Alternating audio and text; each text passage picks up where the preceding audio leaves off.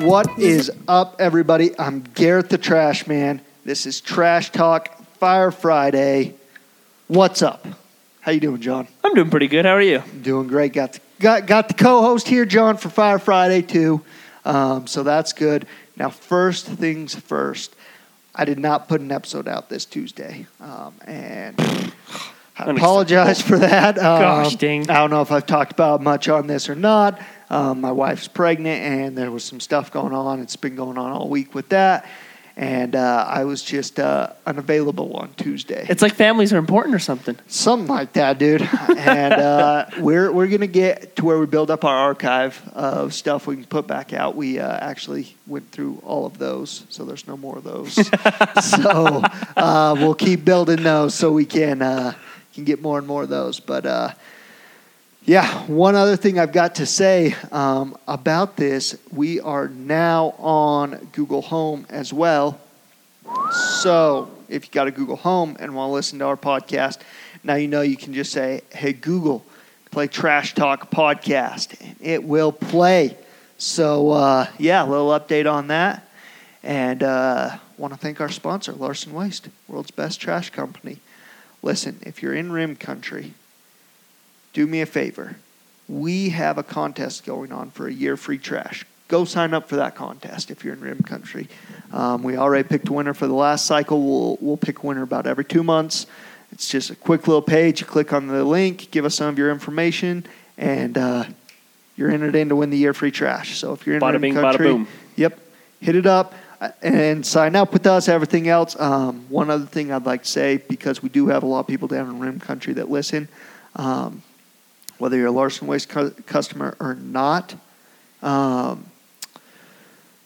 we do bulk pickup, and no other company does that down there, and we've had people super excited about that. So we're getting the word out to everybody about the bulk pickup because it's something new down there. So if you've got an appliance, yard trimmings, just call us. We'll come get it.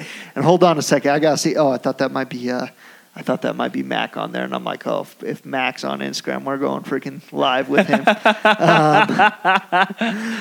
All right, so yeah, appreciate Larson Waste, world's best trash company, sponsoring this podcast. Let's dive into the Fire Friday. John, what you got to rant about today? My rant today is if you either own a company or trying to build it, or if you work for someone who is mostly if you work for someone who's trying to build a good culture that's not in your industry's norm, like freaking support it. And don't make it harder for them to create a good culture for not only you, but like everybody else that works for that company, because it goes a long way. And when you do stupid crap that like impedes that culture from progressing, like that doesn't only affect you, but like that affects everybody you work with. So you're basically screwing them over. So that's my rant.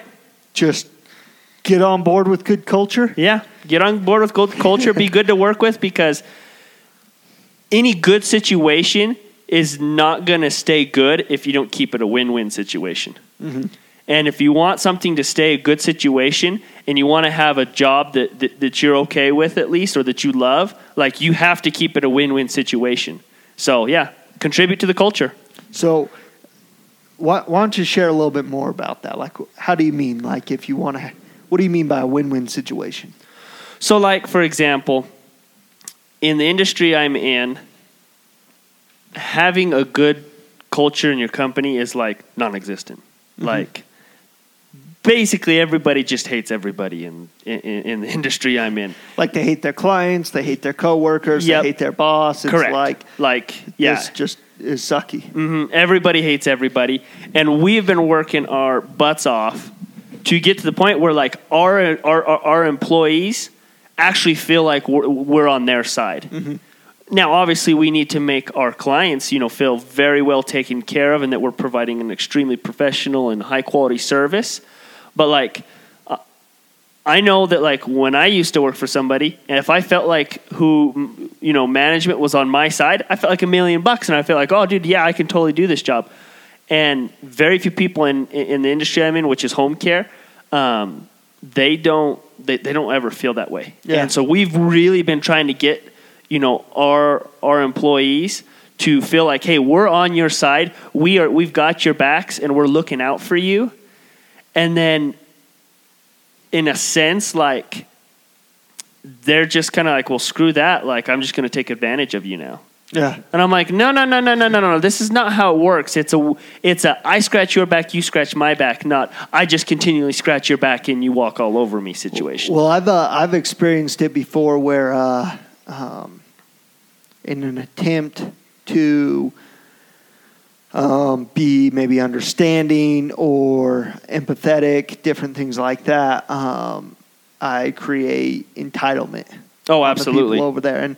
And generally, you spoke to this before. I think it generally comes from a lack of me being clear in my communication, and it's the little things that I let slide that I don't step up right when I see it and say, "Hey, what you're doing there, like that doesn't work. Yeah, that doesn't work for me. Let's talk about it. I want this to work for you. I want it to work for me." And I've definitely experienced that before, where you're doing your best to have it a good environment, good culture, like you said, and it really quick can turn into entitlement whether it's employees or anyone in any relationship. I had one of my employees tell me, it's not fair that I have to go work. And I was like, what? Like, it's not fair that I have to go do this shift. And I'm like, you get to work. Yeah. Like, it's so funny. I think there's a lot with the economy and how long it's been a really good economy as well, that the environment really can create a lot of entitlement if you're not actively fighting against that. I know we've seen it in like different bonus programs we put together where, we've got a structure and people will do something where they lose out on their bonus and they're like, well, that's not fair. You owe me that. It's like, I don't owe you a bonus. We had an agreed amount for you to do the job, and you did the job, and I'm going to pay you for that. And then there were these other extra things that you're not doing. I don't owe you that. Yeah. And it can happen really, really quick if you're not on top of it and paying attention to that. I think that's why it's really important to, like, as the leader of a company, to be running the company, not working the company. Yeah. And absolutely. And in my opinion, you've got to do both. Like that's my style of leadership. So I don't want to say you have to do both. My style of leadership is you do both. And the best is like a 75-25% mix where 75% are running the company and 25% you're working the company. I don't keep that balance as often as I would like. But if you're the leader of the company and you are working the company more than you're running the company, that will happen overnight. Oh, yeah. Really, really fast because it's a lot of work to stay on top of that and be paying attention to it. I couldn't agree more. So, dude. Real quick, what are a couple things that you do in your business to create a good culture? It's like there's work to do on it for sure, but what are the things you're implementing right now so that your employees have the experience that your company is a place where the head of the company is on their side and wants the best for them? I think a couple of the things that we've really been working hard at is so our industry has the home care industry has a really high turnover rate, like really high, and the reason is because of burnout. People just get so burned out because most companies never have enough people to staff with the amount of work. They're turning away work all the time. Yeah. And so people get burned out really fast and leave the industry because they're like, oh, that sucks. I work like a dog and I never have time off and da-da-da-da-da. And so this year we've really tried to make sure and help our employees not get burned out, And so, I've told them, look, like if you're starting to feel burned out, like let's talk about it. Yeah. Let's work something up that works for the both of us. Yeah. Like we want you to feel like, okay, I can handle what I've got on my plate right now. When it rains, it pours and it's all hands on deck, but we still want to work with you guys. So that, and then I've also told people like, I try and communicate this all the time to our staff is like, hey, listen, like if you're mad about something, like talk. to us about it. Like, communicate. Yeah. 99% of misunderstandings are just a miscommunication. Mm-hmm. And so, like, let's communicate. Let's talk. Like, if you have a problem, call me. Come into the office. Like, let's resolve it. So then that just doesn't fester, and then you're unsatisfied. I'm unsatisfied, and so which we do good at times, and we do terrible at times on that. But I think that's a couple of the main things that we've really been stressing and trying to push is to help them, through those avenues of helping them, feel like we're on their side and we're trying to make it a good environment for them to work in as well. Yeah. So I got two things on your rant that I want to share, and then I'll rant on mine. And the first one is a book that I'd recommend to you and anyone that's wanting to improve the culture of wherever they're at.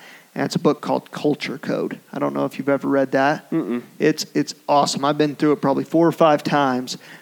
It's ontological and epistemological. So it gives you steps that you can take, that you can put into action, and it talks about who you ought to be in those steps. And to create cultures, it talks about different companies, different organizations, from the Navy SEALs to nonprofits, just all these different things that have incredible cultures. And it talks about how they built them. And I highly, highly recommend that book. I think it's an incredible book. So I'd recommend that to you and any of our listeners that are interested in building a culture, whether they're the head of a company or just in a company, because it talks about building a culture from wherever you're at in the company, because you really can have a huge impact on that. And then this one's going to sound off the wall. And if you're not open to it, it's fine. But so if you've listened to the podcast, you've heard us talk about, like, with my work with Ontocore, I am a firm believer that language is a foundation, the fundamental foundation of creation. It's where creation starts, with your language. And with the group I work with, something that we focused on a lot and has had a huge impact on my life. And now that I pay attention to it, I hear the word and I'm like, hey, there's that word. And it's the word try. And I think Yoda says it in one of the Star Wars movies where there's, I don't know, it's like a classic saying where there's no try, there's only do or don't. Yeah. And I've had a huge impact in my life taking out the word try in my vocabulary. Like, there's a impact when you're having a conversation with someone, say it's an employee. I've experienced an impact and an upgrade in saying, hey, what I'm trying to do here is build X, Y, and Z, or I'm trying to make it so you're have a good experience here, to I'm going to make it so you're having a good experience here, or I'm making it so you're having a good experience here. Like, I've seen a change in my life where, and it'll still sneak into my language, but I've paid so much attention to it now that it's funny. So anyway, I just wanted to throw that out there. Who wrote the Culture Code? I don't know. Do you remember? I'll check on my phone afterwards, and I'll post it up on my Instagram. So follow me on Instagram, Garrett the Trash Man, and my next post will be the cover of the book, and it will kind of give a description. So I'll do that right after this podcast. So yeah, anyway, we'll roll into my rant. Mine will be pretty quick here. And it's something I've talked about before, and it's expectations and how useless they are. So I had a real estate deal going I was working on, and it's funny how expectations creep in. Because of them, I didn't create what I wanted, and my instinct was to blame the other party. So what was going on is this piece of property that we've wanted for a long, long time. The owner, I mean, I'm talking 20 plus years of that property, has known that we've been wanting that property. And nothing has been done with the property. It just sits there, but it happens to be adjacent to our property. It's the only available adjacent piece. It finally went up for sale. I was somewhat surprised that this owner didn't just reach out to us, because we would have got that done.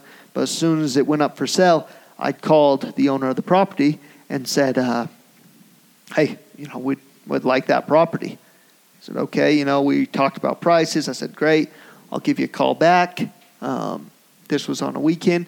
And my expectation that I went in there carrying was like, he knew I was interested. If anything changed, he would let me know. And he knew I was going to give him a call back with an offer very soon. So I reached out to him Monday, didn't hear from him, left a message, and then Tuesday he reached back out to me and said, I'm making a deal with someone else. And like my instinct was like, I expected you to let me know those things. And when I slowed myself down and realized that's the danger in an expectation. If I owned that situation, I could have said, hey, what I'd like to set up an agreement that if any offers come in, like I really want this property and I need to work some numbers. I need to work some things. And so I'd like to set up an agreement that you'll let me know if any other offers come in that I've got a chance to get this property. And it would have taken what that takes 7 seconds for me to say that, to clean that up. Mm-hmm. But I didn't. I let that expectation be out there, and so I didn't create what I wanted to create. I didn't get the property I wanted, and like I said, it's so easy to turn yourself into a victim in something like that, and point the finger at that guy and say, "Oh, that guy's a crappy guy. He didn't do this. A good person would have let me know." There's no usefulness in that. That doesn't help you at all. But now I know if I'm ever in another deal and I need to be awake to those type of things and clearly communicate how I see it. Because it goes back to, like you said, communication. If I would just open my mouth, said 7 more seconds of things, I would have created what I wanted. Instead, I had an expectation that I just let out there. And who knows with that guy what his experience in real estate had been. I'm sure he's got all his reasons in the world why I didn't need he had no obligation to give me a phone call or to let me know, who the hell knows? And so, again, I just thought it was a good example where I found an expectation in my life and realized how toxic and unuseful they are. So, well, and that's the thing is part of going back to what you said, I've noticed that, when I'm communicating how I want to communicate and I'm being, very what's the word I'm looking for? Intentional about how I'm communicating to someone and making sure, hey, I have completely communicated what we want out of this relationship and how we want to move forward. You don't have that happen. Yeah. I mean, like I said, if I play this out, because I think it might be more useful, and I do this with almost every conversation, how could I have created better what I wanted there is I could have said what I laid out there, hey, I really want this property. I'd like to set up an agreement. Can you agree to let me know if anyone comes in with an offer and that you'll give me a chance to see what I can do to really make this happen? And, oh, yeah, sure. Okay, what do you understand our agreement to be? And he can repeat it back to me and then I can clean it up, make sure, like you said, it's 100% clear, both sides. Okay, what I can do now is know that if anything pops up with that, he's going to get back to me. And if he doesn't, then it's okay, either I failed in communication or that guy's not someone that keeps his agreements. And if that's the case, then that's really useful to know. Maybe I didn't get the property, but at least I know there's someone that I can't count on to keep their word. Yeah. And that's a lot easier conversation to have, if I called him up and said, hey, and he's, I got someone else I'm making a deal with, and be like, dude, you gave me your word. Yeah. That's a lot more useful conversation to have than, I expected that you would let me know because you've known for 20 years that we've wanted this piece of property. So anyway, stay away from expectations, find them, root them out, and take them out of your life. Things will move a lot better. Couldn't agree more. All right, dude. Well, let's wrap this up. Me and you both got a lot to get done today, so we're going to get after it. You guys kill it this weekend. Hit us up, like I said, Garrett the Trash Man across any platforms. Also, like I said, you got a chance to listen to us on Google Play now. I'm working on Alexa as well. And we are actually on 90% of the platforms now. We used to only be on Apple Podcasts. Now we're on Google Play. Hot damn. We're waiting on Spotify. Because you guys are awesome, we have enough listeners. Spotify has to reach out to us and communicate some stuff because we're above a certain threshold now that I didn't do it at the first, so they want to do some stuff with us, but we'll be on Spotify soon. So, oh yeah, appreciate you guys listening. John, you got anything to plug? Kill it. It's Friday. I love going into a weekend when I killed it on Friday. Yep. When I kind of was a bum on Friday and just kind of got the bare minimum done, I hated it. Yeah. So kill it on Friday. You'll have a great weekend. All right. Peace.